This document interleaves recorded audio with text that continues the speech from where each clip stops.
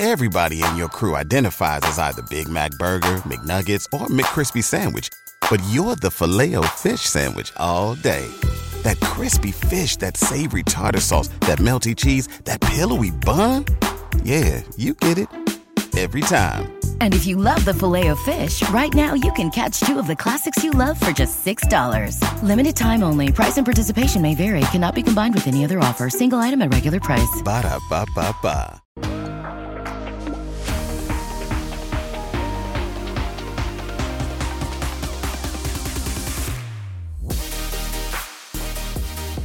Hey everybody, and welcome back to the Kodiak Shack podcast. Today we have Rex and Blake coming to you from the test world, which is super exciting. I have read a lot of stuff that Rex has worked on over the years, so it's really good chance for me to get a chance to talk to Rex, kind of pick his brain, and then hear what Blake does too, because Rex is F-16s, and then Blake is a test engineer, and correct me if I'm wrong, guys.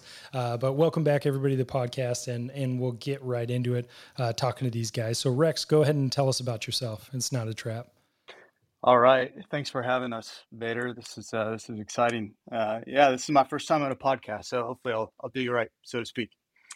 All right. So I grew up in Michigan, northern Michigan. Went to Houghton Lake High School, graduated in 1993. Yes, I am old. Went to the academy. I was one of the first people from my small little school to end up going to the Air Force Academy.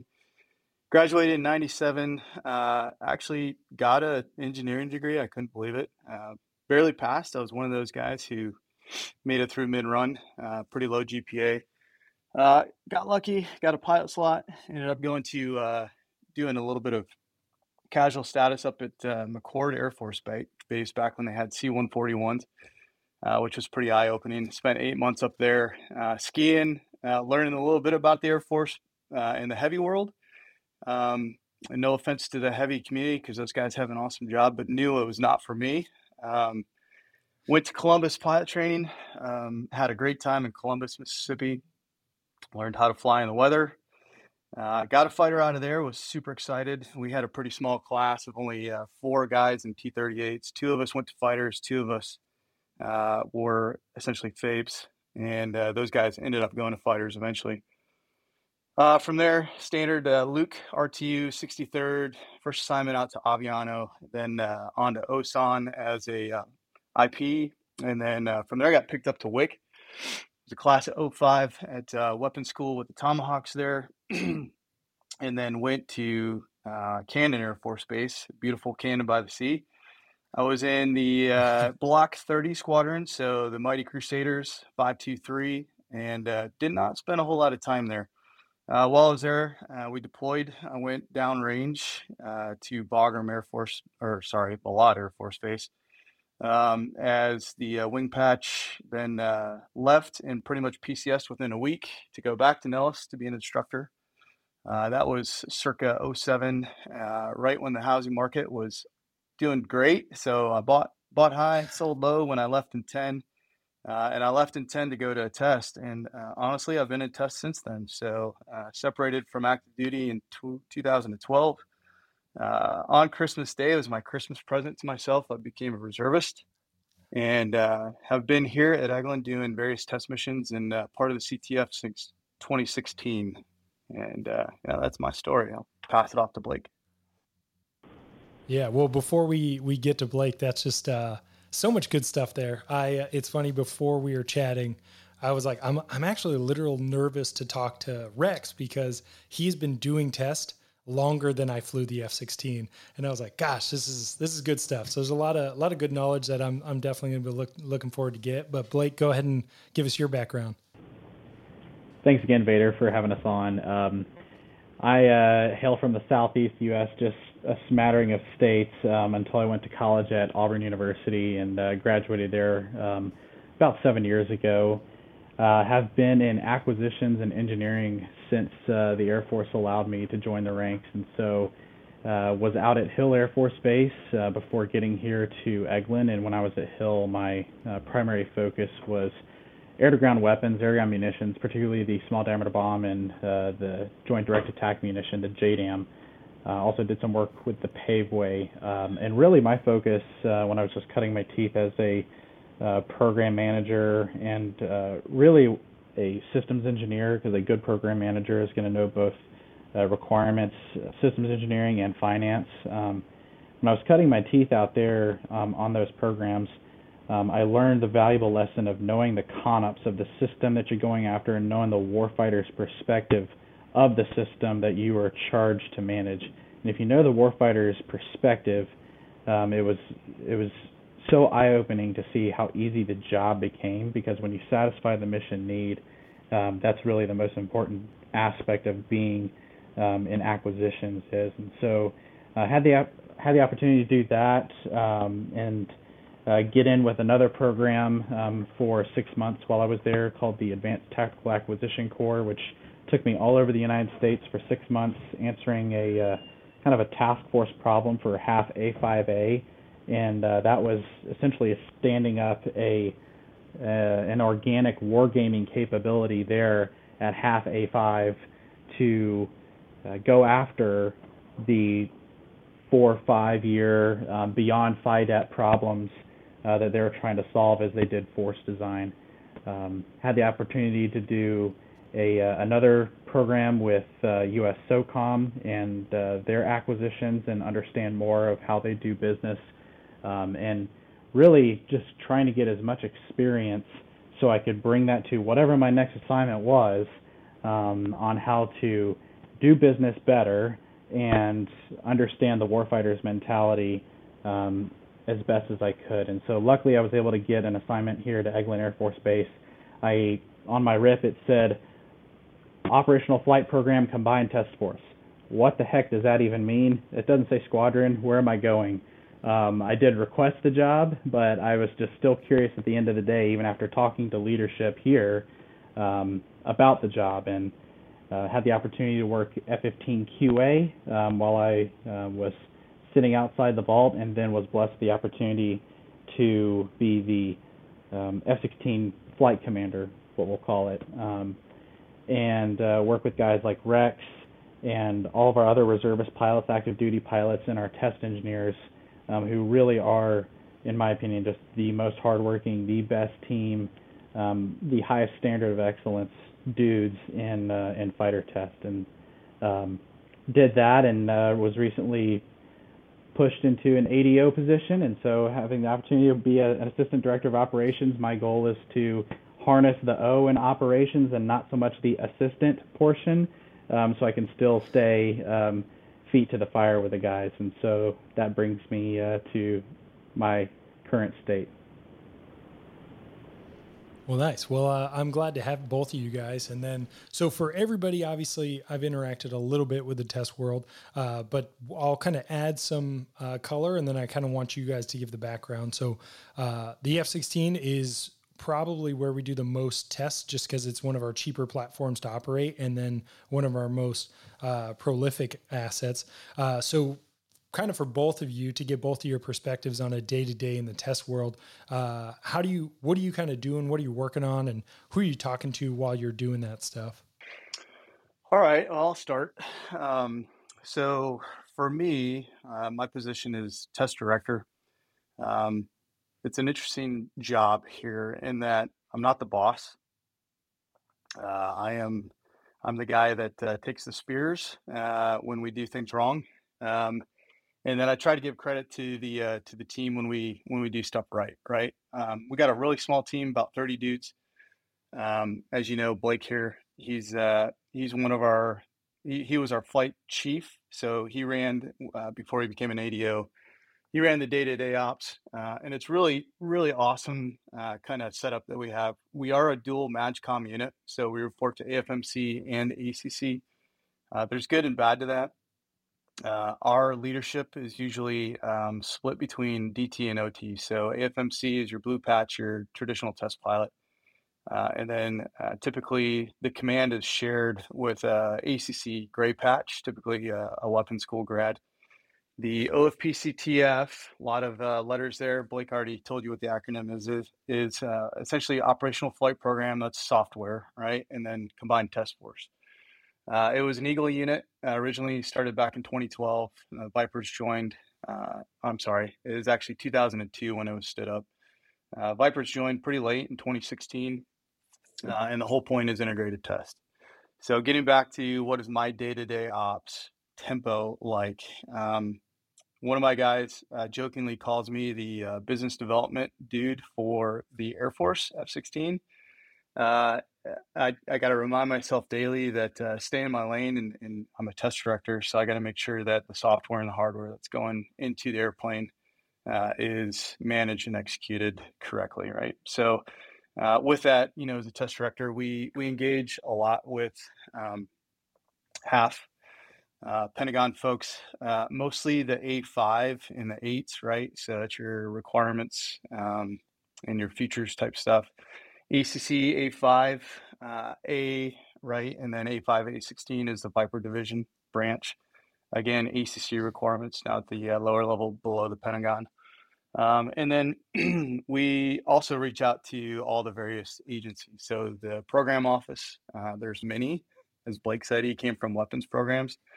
The Viper has their own program office, Air Force Lifecycle Management Center, and then alphabet soup after, right? WAM is where Vipers live.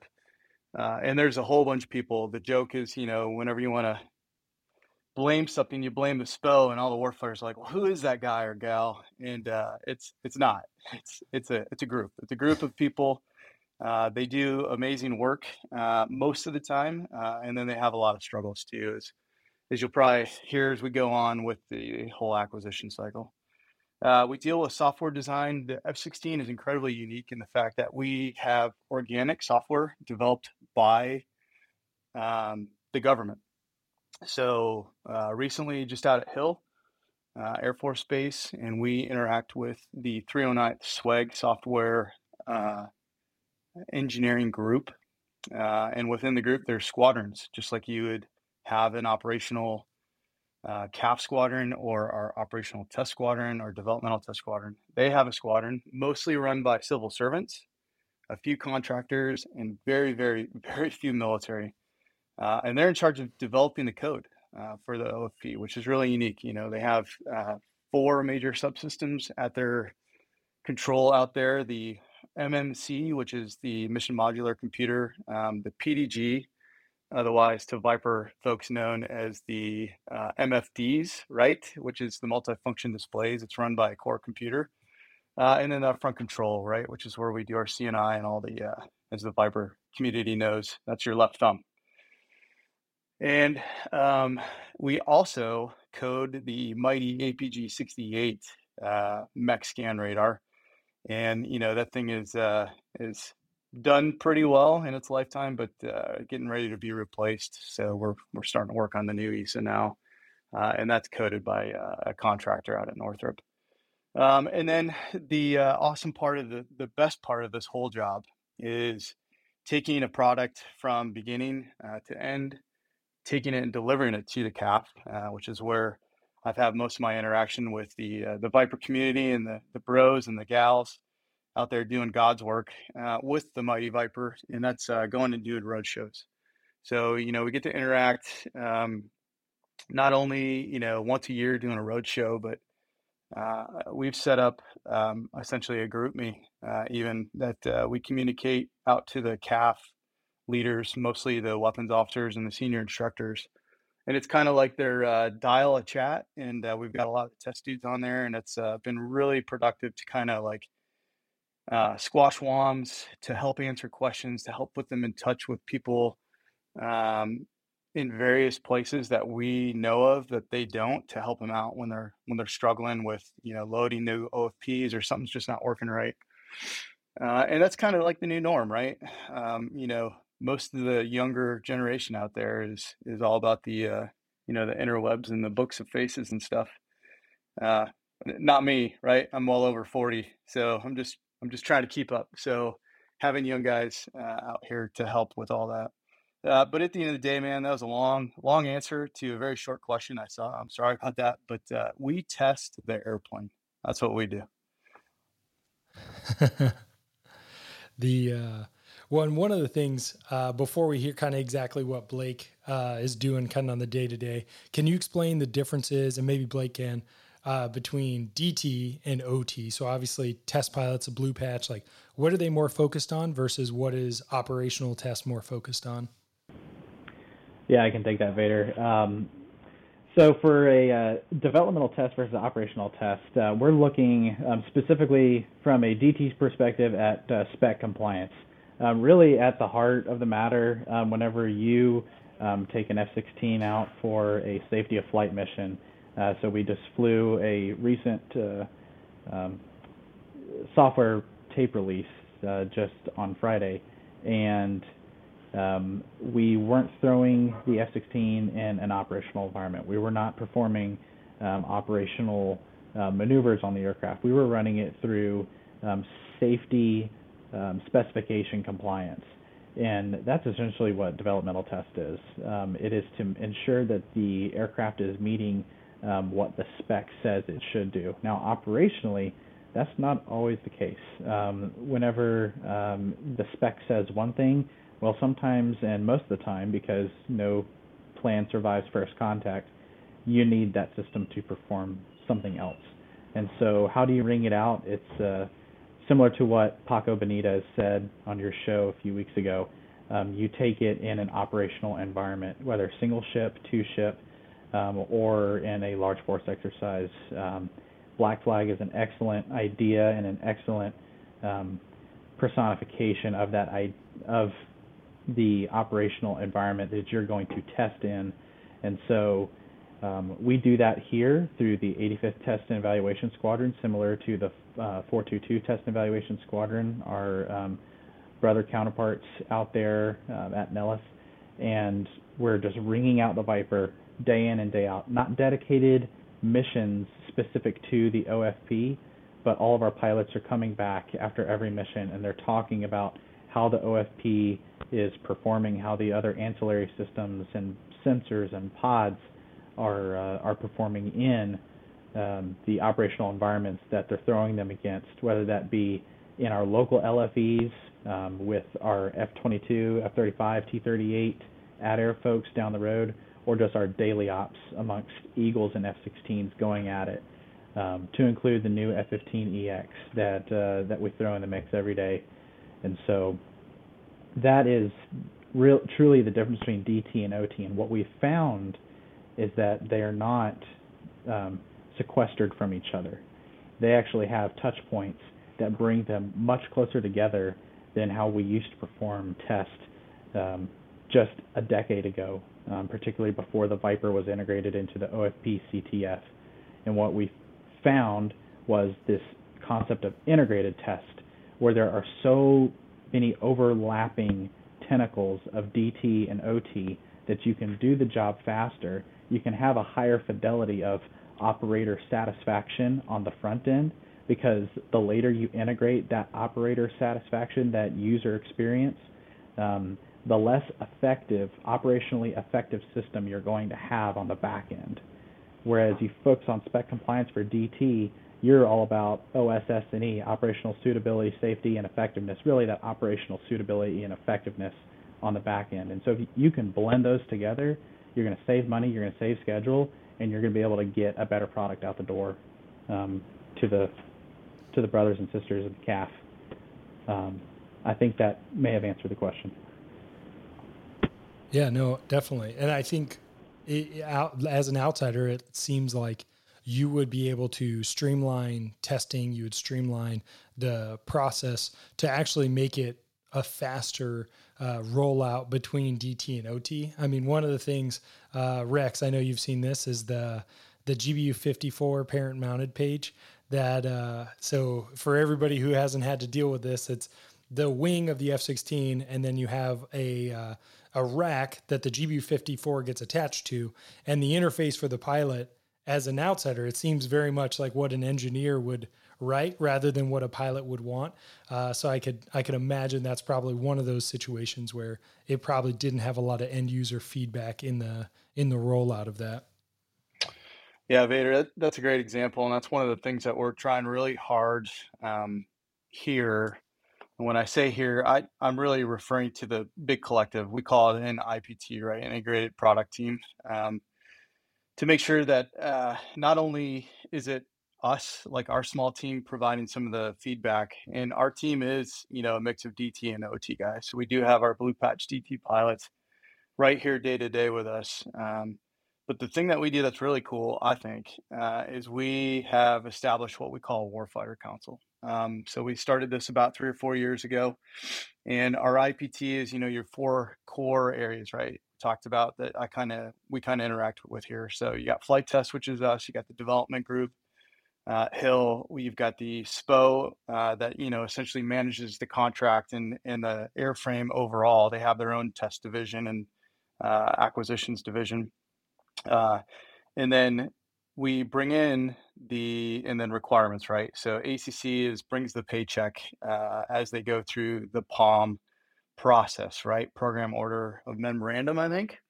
And that's how you get money, right? That's your PPB&E. If you want to know what that is, talk to someone like Blake, not me. I'm a fighter pilot. But anyway, we bring in the warfighters quarterly. And we do it in 2 forms and fashion. So two times a year, and it's usually fall. So September, we're going to go out to Hill.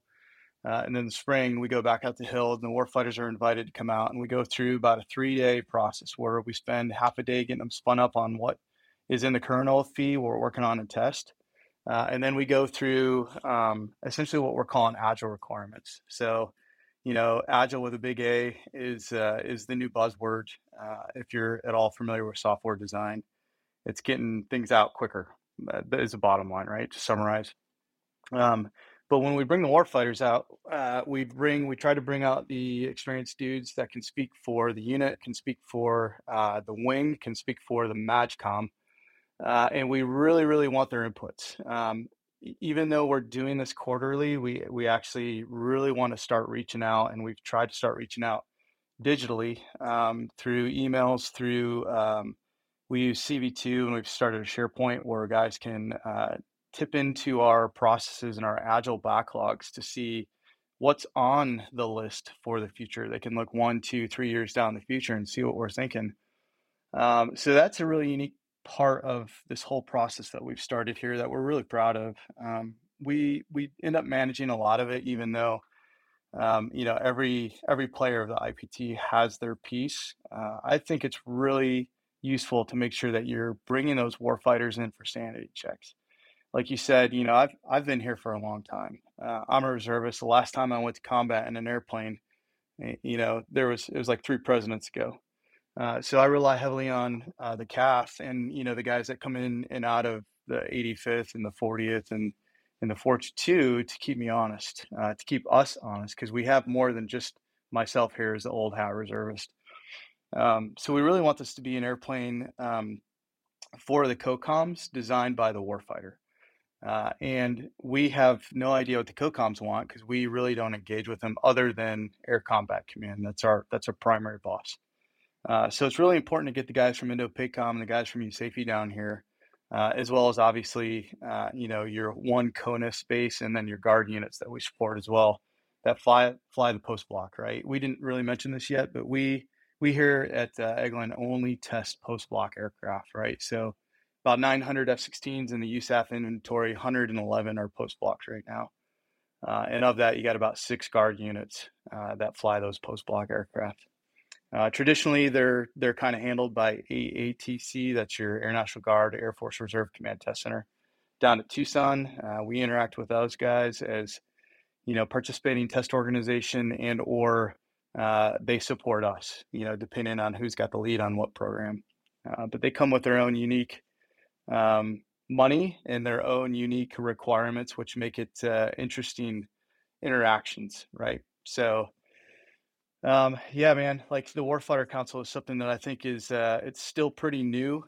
We have a buy-in, we have an executive as well, so we have literally assigned MOA by all the 06s of the IPT that have agreed to let us work with agile requirements and get these things in, and we can change things that go into the airplane as fast as a couple of weeks. I mean, literally, we're we're doing 2-week scrums. We have been doing 2-week scrums on the center display unit, which has its own core computer. Started out as a guard only program. Now it's matriculating down into all the CAF jets. So proud to say that, we've got Misawa, Shaw, and Spangdahlem jets all now with ESA and CDU. And those will start to propagate out to the rest of the CAF. So like I said, center display unit, you go from 2 little 5x5 inch MFDs to now you get the same 2 little 5x5s, but you get a big 6x8 MFD. That does a lot of support and a lot of connections and a lot of powerful processing with some really cool things we have planned in the future. So, yeah, man. Yeah, that's the, this doesn't sound like a lot of hours to you probably, Rex, because you've been in the jet a few years more than me, but I missed out on 1,500 hours just by like 30 hours or 20 some hours. And I missed out on the ESA, flying a Viper with an ESA by about a month and a half. So I assume you've spent a lot of time. How is it so everybody who doesn't really understand it? So the APG-68 was a mechanically scanned array radar, and now we have an ESA, so the electronically scanned array, much more capable radar. So how is the old APG-83? Yeah, man, it's great. We call it, Nice. Northrop called it the Sabre, right? So it's a scaled agile beam radar. In doing so, Northrop made a really good business deal here. They made a very, when I say very cheap, relatively cheap, but scalable radar that could go easily into the current spaces. And that's why the program is successful. So we don't require any new cooling. We don't require any new power. And those are the things that usually kill a major design system like the Viper, who COMAC calls us the shock absorber of the CAF, right? So the Viper is, the jack of all trades, the master of none, has always been. We've always struggled to get money. We've always struggled to find our purpose. But yeah, the ESA is really great. We got healthy with the ESA from a JUON turned GEON, which I still don't understand where the J comes in, since it's not joint, it's USAF only. But anyway, the guard through Northcom made a ploy to help for ACA alert units that they needed a credible piece of equipment to go defend the United States of America, right? With Homeland Defense mission, with base defense. So the first 72 ESAs went to all guard units, and that's kind of how the money dropped. And then that was essentially, you gotta break everything into phases. It's kind of like the underwear gnomes, right? From what was that? Not Snow White. No, not from Snow White, right? They had phase 1, steel underpants. Phase 3, make profit. What's phase 2? I don't know, but pretty sure we just put more ESAs in guard units. But anyway, yeah, we're in phase 3 now. We're making profit, and the RegAF is starting to see some ESAs, which is great. So yeah, we've got probably about just under 100 installed, and the plan is to ramp up to a little over 400 into the post blocks. The pre blocks will have probably 100, and they'll probably get their last ESA right as their airframes are retiring. Which, go do the math on that one. That's going to be fun to put a $2 million ESA radar in something that's going right to the boneyard. But hopefully we've got a plan to take those out and get them brand new radar put in the post blocks. But we'll see. And that's some of the things that we try to make sure that all of the people that we interact with kind of know the truth, and they think about like the repercussions of the decisions that are getting made. Going to the ESA though, man, it's great. So Northrop provided a super awesome product. We can SAR map now, and we most of the ESA is essentially off the shelf parts and pieces of the F-22 and the F-35. So we're 80 to 90% common in parts between F-22, so APG-77, and I'd say about 80% common in software with F-35. The cool thing about our radar is it's modern compared to F-35 and APG-77 with F-22. We have better processors. So what we lack in power through the sheer physics of a small array, low power, low cooling, we make up with processing power. So we have some pretty cool things that we can do. Most of them are classified. I can't talk about them in this forum, but if you've ever flown a Block 50, you can pretty much bank on being twice as good as a Block 50 radar, just in overall physics, and then all the other stuff you can do now with SAR map at long range and being able to employ through the weather. So that's a pretty cool capability that the warfighters are going to get. And then when you start tying that with some of the other things that we're working on, I think the Viper could be pretty awesome. We are slated to still be around out to 2040, planning to sundown around 46. So yeah, we got a lot of work to do if we're going to try to keep up with China and Russia. So we're working as hard as we can there. Well, I was lucky to fly the Block 50s in Misawa and then fly the Block 50s at McIntyre for 52s technically at McIntyre.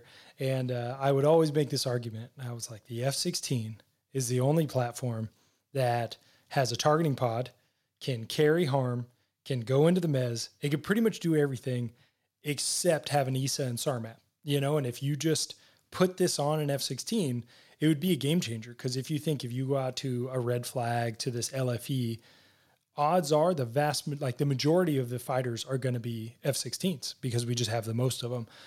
So if you put ESAs in every single one of those, it made sense to me that we would do that. Sadly, it just seemed like it took a long time to actually get them there. Yeah, there's a lot of politics involved. I don't want to go there. I don't have a whiskey yet. I only talk politics with whiskey. Yeah, man, I usually come to work expecting a leg sweep every day. Some days I don't walk away feeling beat in the head from decisions coming from down high, and those are my good days. A lot of days you just see, I've seen it all, right? We started with CAPES a long time ago, which was when I first got to test in 2010. We started writing the ESA CDD. It's the capabilities description document. So if you ever want to learn about JSIDs, talk to an acquisition professional like Blake over here. But no kidding, 10 is when we started writing down what the requirements were for the ESA. And here we are, just getting the first ESA to a Spang and a Misawa jet in 2022. Man, that system is 100% broken. I wish it was faster for the the dudette bros out in the CAF. We're trying to make it faster, but it's just log into any podcast that talks about this. It's a problem that you and Bender are trying to tackle, and it's awesome, man. So that's why we're excited to be on your show. So yeah, the East is great. Yeah, no, we appreciate you guys taking the time. Yeah, man. I do have bad news for you. As a Weasel guy, the HTS is essentially in sustainment and about to go, the way of the dodo bird, man. It's starting to age out. They're not putting a whole lot of money into what we call it DMS, diminishing manufacturing supply, fixing some of the cards. So probably around 2030-ish, we start to phase out. And oh, by the way, that's when HAF and ACC and all the big bobs, right? Those are the guys that are telling us that SEAD is no longer the Block 50's primary mission. So Block 4 F-35, it's going to be the saving grace. We'll take over that mission, and then we'll probably be relegated to a little bit more of everything but SEAD, is what we're told. Yeah. So can't wait to plan for that. I am. Yeah. Well, I imagine it'll be something like the, when the F-16 took the SEAD mission from the F-4, there'll probably be a period of time where, Block 50s are just harm trucks for 35s and stuff like that. But so Blake, one question I have for you is talking about acquisitions. So let's talk some of the constraints and then some of the good things in the acquisition side, and just kind of the process of developing and onboarding and taking something from an idea to getting it to the end users. Yeah, I think especially where we are today, understanding the pacing threat is no longer Iraq 1991, even though we still fly those same missions. We're going up against a threat that is moving exponentially faster than we are. And so we have to get our acquisitions process faster as well. And what we see is the usage within program offices, even in particular the F-16, of adopting some of these quicker, what we'll call rapid protocols of getting stuff to prototype and then facilitating that even further and maturing it technologically, and then eventually getting it out the door. But the biggest holdup, the LIMFAC that I've ran into in just some of the projects that I've been able to sit on, is that that leaders, rightfully so and sometimes not rightfully so, will hold up manpower, will hold up other resources because they have their own legacy fiefdom to protect, and that's both good and bad. But if we are not flexible in how we look at advancing technology that's down the road, everything from next generation electronic warfare, in particular to the F-16 and other EW systems, EO/IR defeat mechanisms that we're constantly trying to integrate into some of our defense systems. That's what's going to bite us in the rear, is our inability to be flexible with how we manage our program offices to adapt to a faster opponent, and also the inability to move faster. And it's not necessarily the speed, because you can hit road bumps, trip, and you're going to screw your entire program over.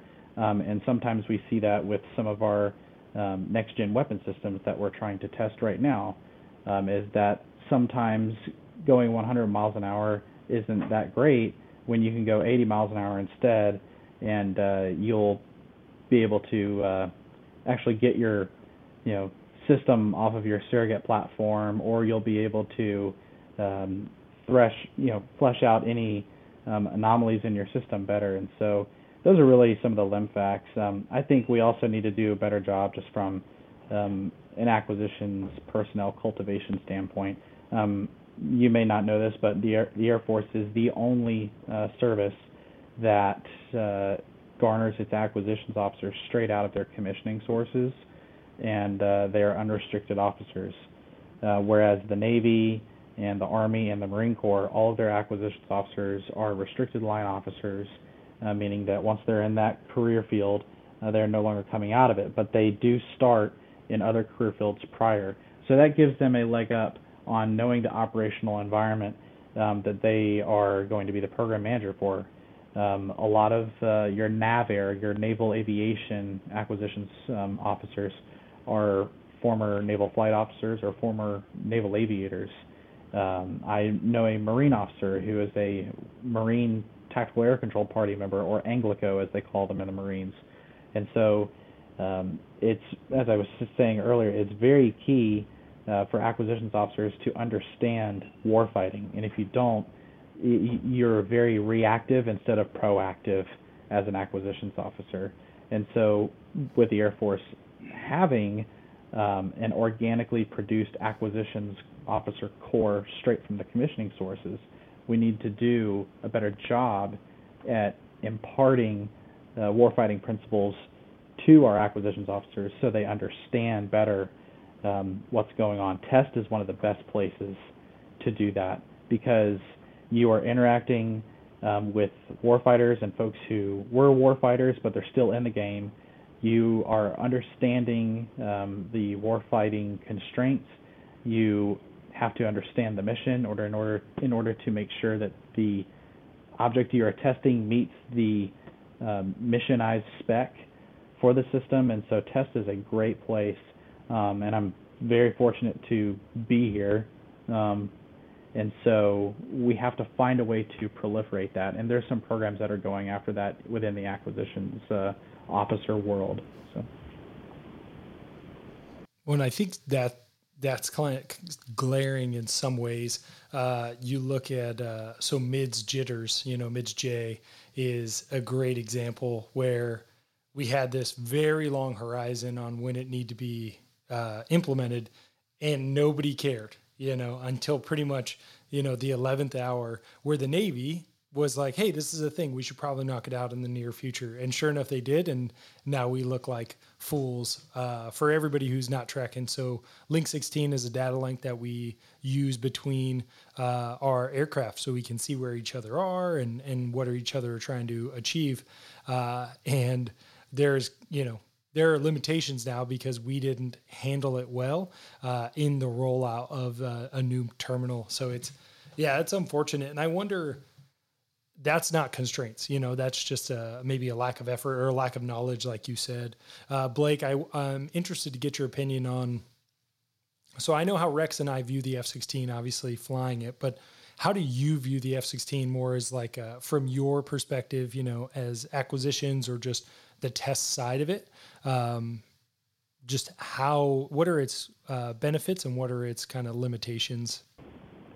Yeah, so whenever I was over the JDAM program, the F-16 was my preferred surrogate platform. Whenever we were doing upgrades to the anti-jam receiver, whenever we were throwing on new frontal sensors on the JDAM, that saved me a lot of money because the Viper is a much cheaper platform and it gets the job done. And so we would always turn to the F-16. And so initial perception of the F-16 is this thing is a workhorse, and it really is the workhorse. I'm a big reader on maneuver theory, maneuver warfare theory, big John Boyd fan, like the Marines of old. And I actually mentioned to Rex while we were flying the other day what the F-16 brings and how it was designed was to be not just a workhorse, but it was designed to be a transient aircraft, an aircraft that can go from doing one thing to another, back to another thing very quickly to mess with the mental models of the adversary. And it's also a cheap airplane to procure, so we were able to buy in mass. And quantity has a quality of its own. Therefore, a transient aircraft with a lot of mass, to me, that would scare me as an enemy, to know that this very adaptable system in the hands of very competent people, there's a lot of them out there. Instead of having to defeat, let's say the 40 F-22s that we'll be able to throw up on a day one scenario because of the availability rate, my goodness, I also have to contend with hundreds of Vipers at most. And so I'm a very big fan of what the F-16 brings to the fight. Its adaptability, like you were saying earlier, being the only jet to go and execute multiple missions to include the seed mission and turn around and go and fight another different mission after that. That keeps an adversary on their toes. And if you can get into the moral and mental dilemma, the mental framework of the enemy and create dilemmas, that's when you can knock them off their heels. And so that's really what the F-16 means to me. It presents problems to the enemy if we treat the aircraft right. And what I mean by that is, not being 15 years late to the ESA game. That's not being, a decade late, really more than a decade to better electronic protection and electronic attack capabilities, and being late to advanced weapon capabilities. So if we can continue to outfit the F-16, which is incredibly adaptable from a software integration standpoint and from a hardware integration standpoint, this thing it's so lethal. And then you have hundreds of them that will be able to go and create all sorts of problems for the enemy from different angles instead of a few coming from one focused angle. And I tell you, that keeps people up. Yeah, I agree. I mean, I think we are formidable because of the might of all of the things that we have, not specifically one platform, standing alone.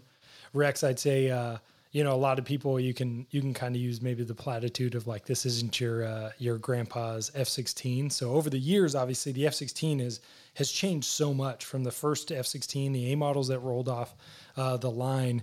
And then obviously as of recently, you've been part of a lot of the testing and the development.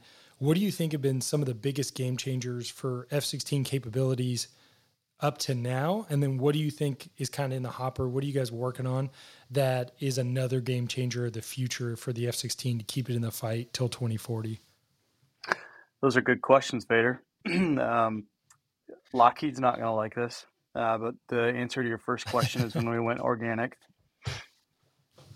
The Eglin Test Enclave down here, CTF, we work in the same vault spaces with the Eagle dudes. And one of the problems that they still face is contractor, delays. Contractors are inevitably, you got to have them. They provide a specialty, but at the same time, they can definitely slow things down, right? So Lockheed has done some great work. They've made a great airplane, but they also made it pretty hard at times to kind of modify the software. So, Hill has been great. Their ability to rapidly adapt to our processes and help us with software enhancements have been fantastic. Auto GCAS has been revolutionary. It provides zero warfighter capability, but what it's done is it saves I think 10 airplanes and 11 pilots. Lots of podcasts about auto GCAS. And then the platform itself, like just the things that we have that we're fielding right now,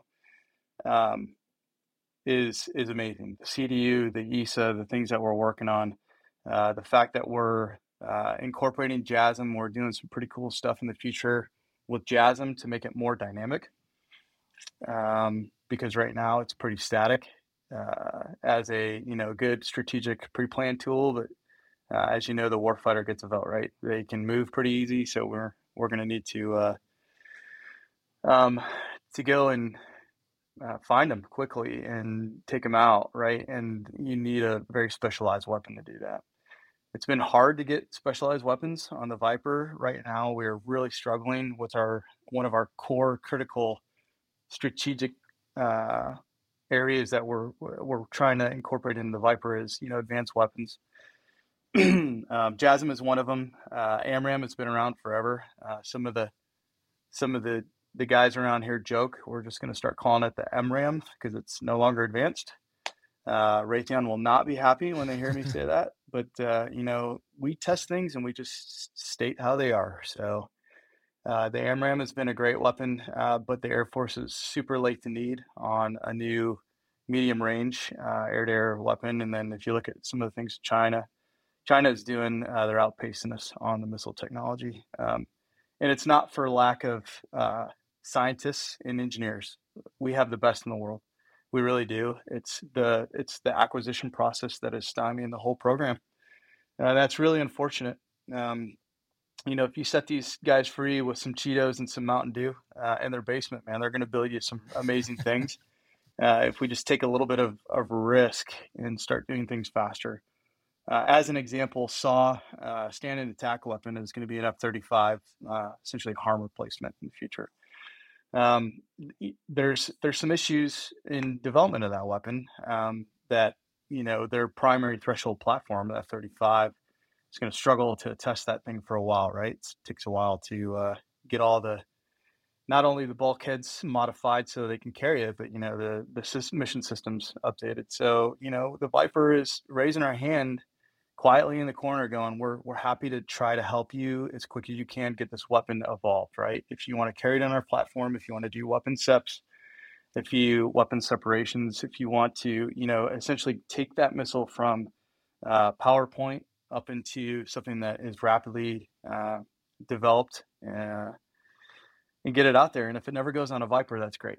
But at the same time, we want the Air Force to know that we're the people that they can count on to try to get some of this stuff done, because in the big scheme of things, it's like it is a team fight, and to get parochial about your desires and the things that you want in your platform, you just can't do it anymore. It's just not going to happen. You asked about like the future. So, I don't foresee SAW really being a fully integrated weapon. Maybe it will be. I don't know. We're here to help the Air Force if they want. The thing I think will be really cool if we can pull this off. We're doing a demo with Starlink right now. So, uh, um, anybody's familiar, there's this pretty smart dude. He lives out in Texas called Elon Musk. I want to say he's got like something over 3,000 satellites in low Earth orbit now, right? And he's essentially built a commercial constellation of satellite internet. And, the government is looking at potentially, buying a little bit of his bandwidth and using that to communicate. So we're gonna set up a demo where we send some encrypted video through space in these little, RVs from Hill into an F-16 CDU cockpit. We've already got the code. We're gonna run them through a TAC lane so they're encrypted, and then encryption, and then show the Air Force that it can be done. Hopefully, we can find some money and find an antenna that's conformal. It'll fit on the jet because right now they're buy off the internet COTS, if you will, commercial off the shelf. Antenna's a little too big for the Viper, and there's no good place to put it. But that's something that Test is doing. We're trying to lead that effort with the development guys, and we're trying to convince all the other people out there, like, hey man, we got some good ideas. We could probably do this. We're working with the SDPE. I'm going to butcher their acronym, but Strategic Development Program Environment or Initiative. I'm sorry, I'm not prepared on that acronym, but these guys, it's a new process where the labs and the program office kind of work together. They bring money, they bring tech, and they try to get it into operational areas faster. You guys talked about SBIRs in the past, and we're doing SBIRs with a couple companies trying to find some new hardware maybe that will replace some of our new hardware. I know that I actually said that. Yeah, we're trying to get ahead of the DMS and Moore's law, where you start looking at your next thing even before you put the new thing in the jet, especially when the new thing's not that awesome anyway. Yeah, man. So I think Starlink's gonna be great. I think if we can get our hands on some advanced weapons, that will help, especially as we bring on some of these programs of record like the ESA, like IVUs. So IVUs is about a year from being in a developmental test aircraft here at Eglin. It's the integrated Viper electronic warfare suite. So no more podded EA pods. The plan is to put a new digital RWR on the jet that talks to the ESA on a pulse by pulse basis. And if you know how fast ESAs are, that's pretty stinking fast. Yeah. I'm a fat and slow kid, so I don't know what fast is, but everybody tells me it's pretty cool. And then, it's going to have internal EA. So that's pretty awesome not to have a pod anymore and have a modern internal digital DERFM jammer inside the Viper that will make it pretty awesome in a contested environment. We're still not 5th gen. We never will be 5th gen. We don't claim to be 5th gen. We are physically small. But we're not gonna win the RCS game in China or Russia fight, right? We're still John Boyd's Viper. We're still not LO. There's tricks you can do to get better, but without redesigning the airframe and making yourself a F-22 or F-35 or whatever NGAD is, then yeah, you got to do what you have, make with what you have. So yeah, I'm really excited for Starlink. I'm really excited for some of the weapons, and then definitely excited for this IVUs piece of equipment. It's going to take a while to mature and get to the calf, but it is a 804 rapid acquisition program. We do have money secured for all the test assets. We're struggling to convince the half, to fund this right. When they're struggling to field, they're trying to fund right now what I call, this is the best analogy, I love this one ever. So we're currently, our Air Force is at Mad Max level, and where half is trying to go in like the next 10 years is to Star Trek. And there's really no good ramp up in like the next decade to go from Mad Max to Star Wars. And Viper is, even though we're part of the Chiefs 4+1 strategy, Congress wants to go cheap with us and try to spend as little money as possible, and use our platform mainly as like Comex says, General Kelly, the shock absorber to the calf, help with pilot, attrition, and make sure that we're producing fighter pilots to go fly this, next gen air dominance aircraft that's on its way. It's gonna be awesome. I promise. I don't know. All right. Yeah, it won't be hit by all the acquisitions issues, I guaranteed. And so it's funny, you kind of talk about that integrated defensive suite, where things actually talk to each other. Because somebody asked me how the fusion machine was in the F-16. And I was like, I'm the fusion machine. That's right. Like it's me like hitting a button and like flipping, okay, I'm going to turn this button, the switch now because this thing happened, and it's just non-existent. So it'd be really nice if these things were just part of, again, like the vast majority of the fighters that we own are the F-16. So it'd be nice to have those be really, really good. One question I have is, do you guys know who Stuart Wagner is? I'm unfamiliar with the name. So Stuart Wagner is the software development officer? But he's the Mountain Dew dude. He was in the Army for a little bit, but for a little while, he is a software guy. You guys have heard of the hackathons? Yes. Yeah. And so I had him on the show a couple weeks ago, and he's saying exactly the same. Sadly, we all seem to be saying the same thing. Like, we need to do it faster. It needs to be, the rapid portions.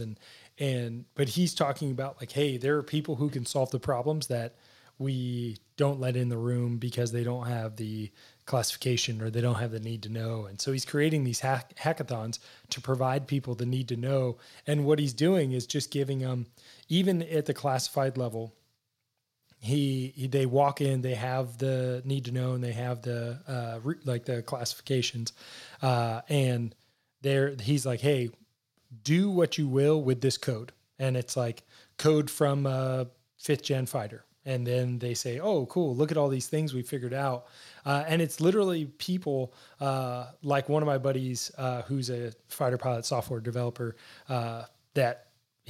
They can just write that stuff because they're smart people and they understand how to develop these things, like you said, and they're not this behemoth of a company who builds airplanes who also is now writing code. You have people who are just code writers writing code, and surprise, they do a much better job. So no, that's exciting. It sounds like we're moving in the right direction, so that's good. Vader, one of the things that Blake said earlier, I kind of break it down simpler and just say, the key to success in this business, whether you're a tester or a program office guy or the Cheeto eating Mountain Dew drinker, is being multilingual. So that's why test is so frustrating and hard for a lot of people, because it takes almost a year just to even understand the lingo. And here I am 12 years later, I still don't know what half of it means. I am a big dumb animal and a knuckle dragger. I told you I'd screw this podcast app up, so sorry about that.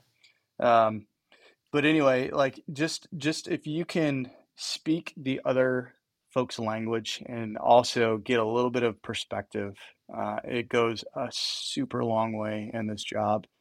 And if we can get our coders, the guys that are making the sausage, if you will, get them to speak a little bit of fighter pilot, it goes a super long way. Our chief flight test engineer, B-Hop, he's an amazing human. The dude has a 50-pound nugget, but what's amazing about B-Hop, he flies his own plane. He used to jump out of airplanes with parachutes and stuff until he had, his kids. And the guy understands fighter aviation better than some of the young wingmen out there. I'm sorry to say that, but it's true. Like, we fly in D models, and I let him do strafe passes from the backseat. It was amazing. He is qualified. He understands it. He knows the Viper.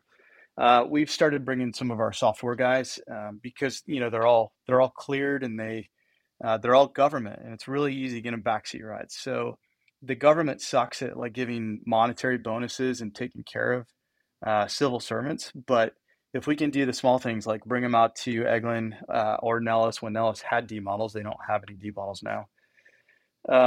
It's really, really cool for them to come out and actually like sit in the jet and see what the heck is going on and what we're doing. And that goes a long way. We were just out at Hill and we went for what's called a pilot early look, where we engage with our software design guys before they release the software. And we sit in their systems integration laboratory, the SIL, and we go through and they watch us sit in the cockpit and run through some of the things that we're interested in. It's really awesome for them to go over the shoulder and go, man, I never even knew you guys would use that. Like, we always thought that thing was just like, you didn't even use that button. And then you have that dialogue right then and there and go, hey man, like, okay, let me tell you a little bit about air to air and why I'm doing this with the radar. And they're like, oh my God, that's amazing. So those are the interactions that need to happen. And it's hard to execute that on an active duty timeline in test, where a guy's here for 2.5 years, and it takes them just a year to even understand half of the acronyms. So really important to have a good core of contractor civilians. AFRIC, we've kind of cornered the market out here at Eglin. We've got a few really, really good AFRIC dudes, and most of the test directors, actually all the test directors for the 53rd Wing, they're all AFRIC guys. So AFRIC arts are really helping out, I think, the active duty. So thank you, active duty. I'll take a pay bump anytime you want to give it to me. There's your plug. Yeah.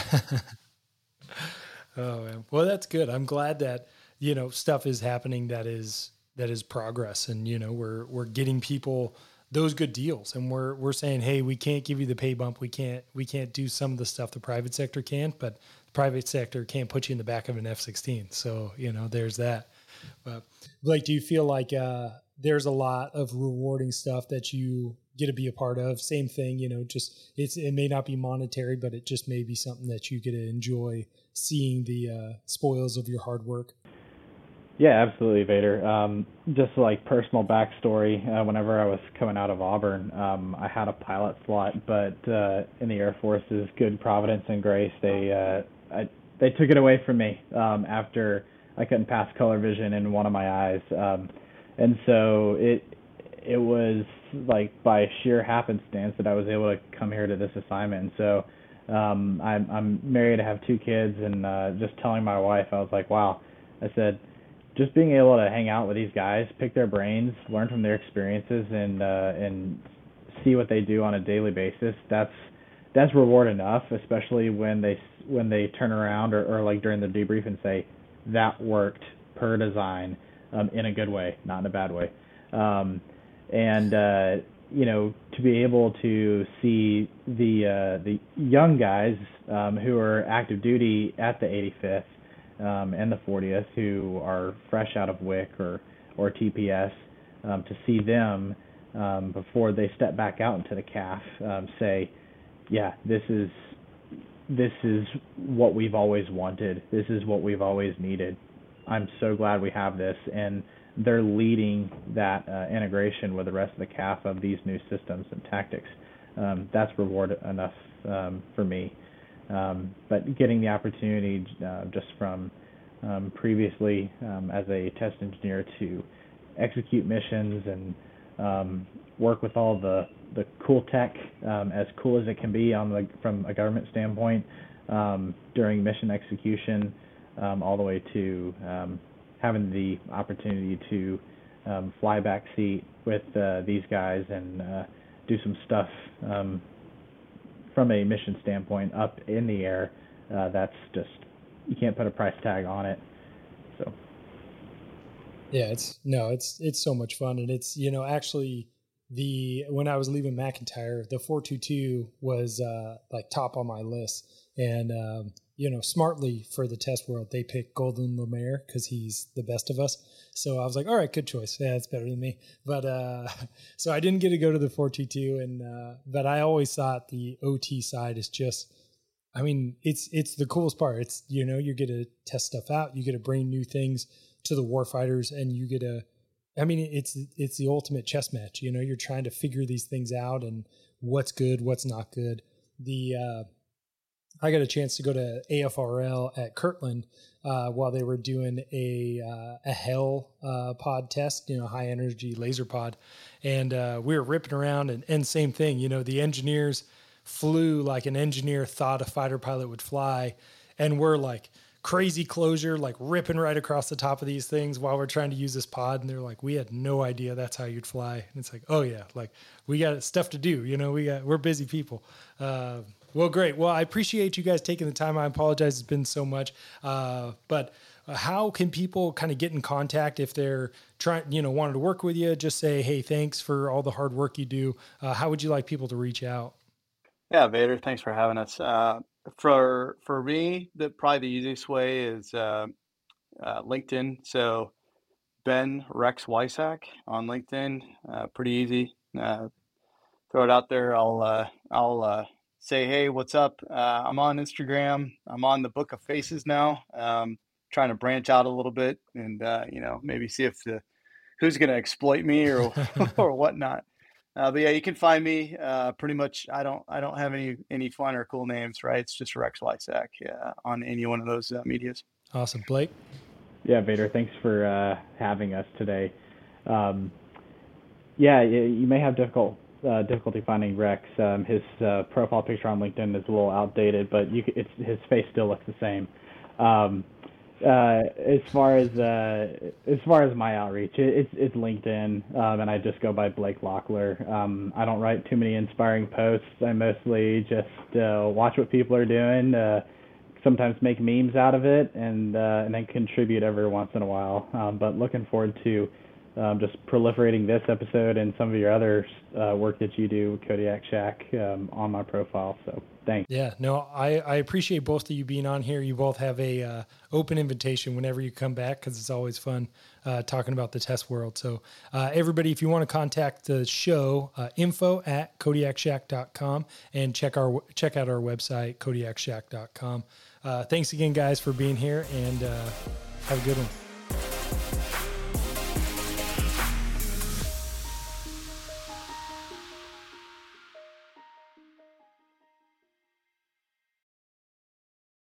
BetMGM has an unreal deal for sports fans in Virginia. Turn $5 into $150 instantly when you place your first wager at BetMGM. Simply download the BetMGM app and sign up using code Champion150. Then, place a $5 wager on any sport. You'll receive $150 in bonus bets, regardless of your wager's outcome. And if you think the fun stops there, the king of sportsbooks has plenty of surprises in store. Check out daily promotions, same-game parlays, live bets, and so much more. Download the app in Virginia today and get $150 in bonus bets instantly from your first wager. Only at BetMGM.